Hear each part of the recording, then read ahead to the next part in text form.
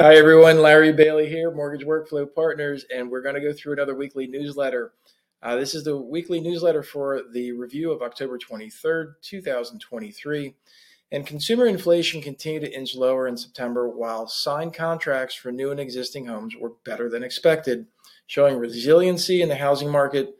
Here's what's going on in the headlines. Here's the 5 stories. Plus, there's a hack. If you love peanut butter, you're going to want to pay attention. And the first story is inflation inching lower. The second story is pending home sales perk up in September. Third story is big rebound in new home sales. The fourth story is third quarter GDP is better than expected. And the fifth story is jobless claims suggest slowdown in hiring. As a reminder, all this information is brought to you by MBS Highway, your trusted source for mortgage market intelligence. Head over to mbshighway.com for your subscription. It's also brought to you by Mortgage Workflow Partners. That's us. And we help you with everything with regards to workflow review, technology review, most importantly, helping you get stuff done at ways that you can actually afford and it actually is meaningful. We believe in educating you so that you can learn how to fish and not just rely on third parties for the rest of your life, professionally speaking, of course. So let's get into this first story of inflation inching lower. If you're listening to this on podcast, thank you very much. You can also watch the full video replay here on screen over at mortgage.community.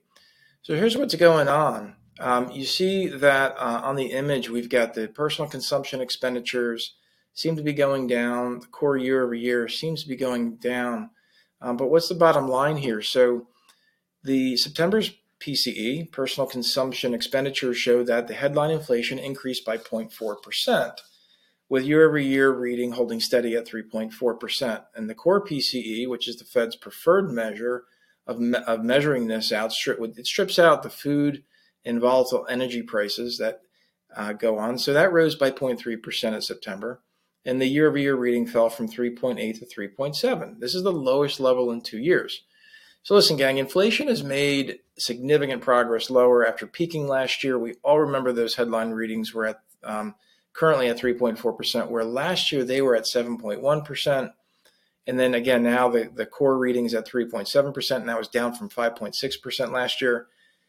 Plus, if we annualize the last 6 months worth of core PCE readings, which the Fed did during their last meeting, the core PCE is even lower at 2.8%. And listen, this is still above the Fed's 2% target, but it's moving in the right direction. So the Fed's been hiking its benchmark Fed funds rate, which is the overnight rate for borrowing between banks, tries to slow down the economy and curb inflation. Their latest hike in July was the 11th since March of last year, pushing the Fed funds rate to the highest level in 22 years. The Fed did not hike their September meeting, so they're going to continue to assess. And we'll see what happens. A lot of information came out. Today, we saw the stock market went up by over 500 points in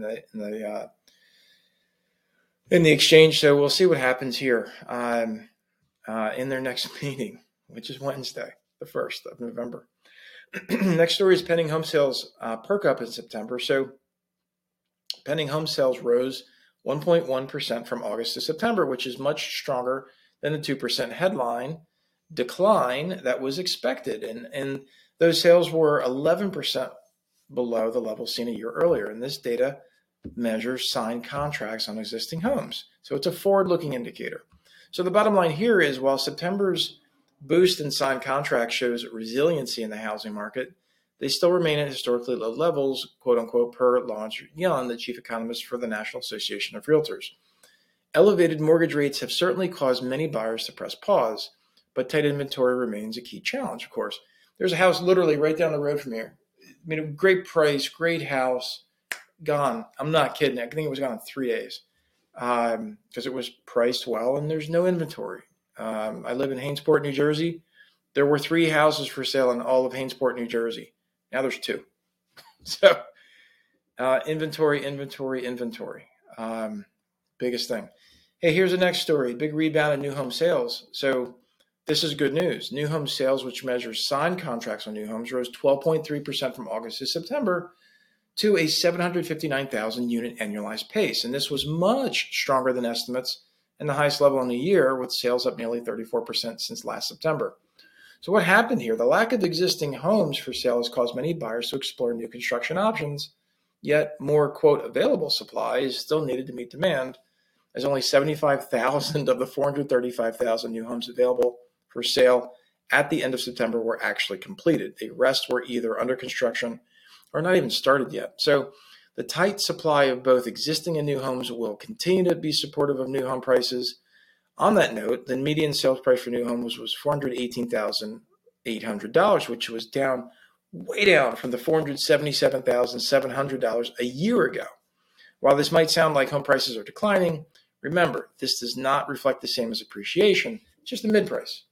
So Danushka Nanayakara-Skillington, Assistant Vice President for Forecasting and Analysis for the National Association of Home Builders, explained, open quote, to compensate for this high interest rate environment, more builders are building smaller homes, which has resulted in a decline in the median new home price, close quote.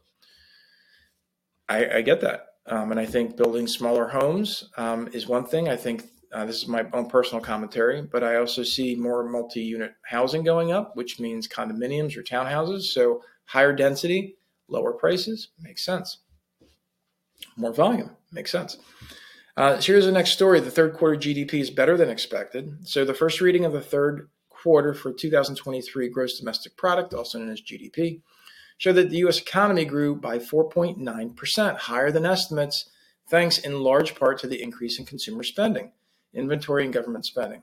Note that this data is subject to revision, of course, and when the second and final readings are released November 29th and December 21st, respectively.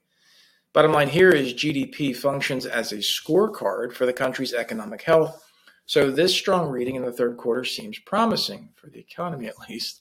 So, however, this increased spending seen over the summer months may not be sustainable, which could mean we'll see a slowdown in GDP for the fourth quarter of this year. I don't know if you saw this, gang, again, personal commentary, but there's a lot of graphs coming out last week with regards to credit card spending going through the roof. Buying public, please be careful. They started lending in 93. I saw clear cyclical designs of credit card spend, cash out, refinance. Credit card spend, cash out, refinance. Home equities happen too. So what people would do is they go credit card, home equity loan, and then cash out on their primary home. I see the same thing happening, which might be really good for the lending industry, but I'm just out there suggesting to people, as you can, keep your credit card finances in check, because those interest rates are typically somewhere 20s or even 30%. So just be careful, please. So next story is jobless claims suggest a slowdown in hiring. So the initial jobless claims rose by 10,000 in the latest week, with 210,000 people filing for unemployment benefits for the first time. Despite this weekly increase, the number of first-time filers remains near its lowest levels seen this year. The real story is continuing claims. These things keep increasing. So 63,000 more people were added to the continuing claims list, and that's totaling now 1.79 million people that are still receiving benefits after filing their initial claim.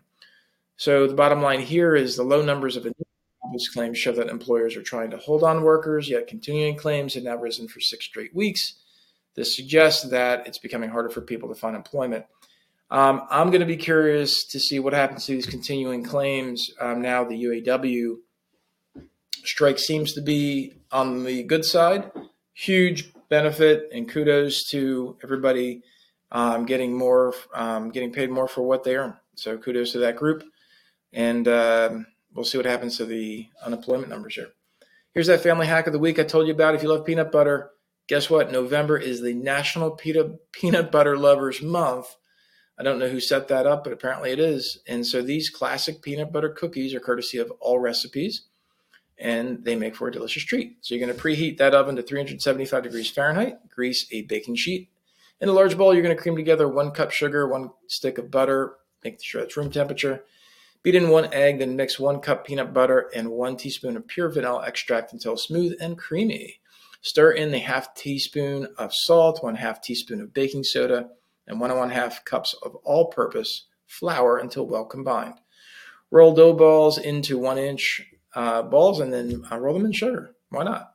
Place on prepared baking sheet and flatten with a fork, making that crisscross pattern. That's actually a lot of fun. Bake that for 12 to 15 minutes or until the edges are golden. Make sure they're cool on a baking sheet. Move them to a wire rack to cool completely, and then eat them. Eat them, eat them, eat them. Here's what's coming up this week. So Tuesday, that's tomorrow, Halloween. It brings an update on home price appreciation for August via the Case-Shiller and Federal Housing Finance Agency, also known as FHFA. The labor sector reports will also make headlines starting Wednesday with the job openings via the JOLTS report. And for September, ADP's employment report, which measures private payrolls for October.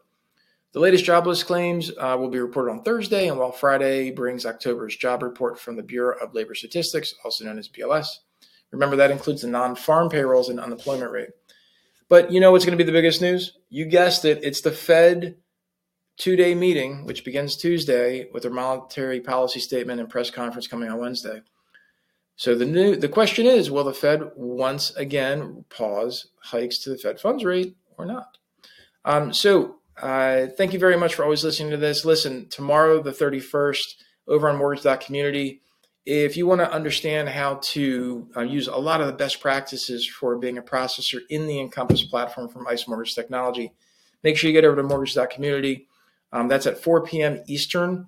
It is free, of course, and feel free to join the community. And I hope you make it to the event and learn more about best practice processing habits and technology and updates and everything in between that we help our clients learn over it here at Mortgage Workflow Partners. My name is Larry Bailey. Have a great rest of your day. Thanks for listening. We'll see you. Bye-bye.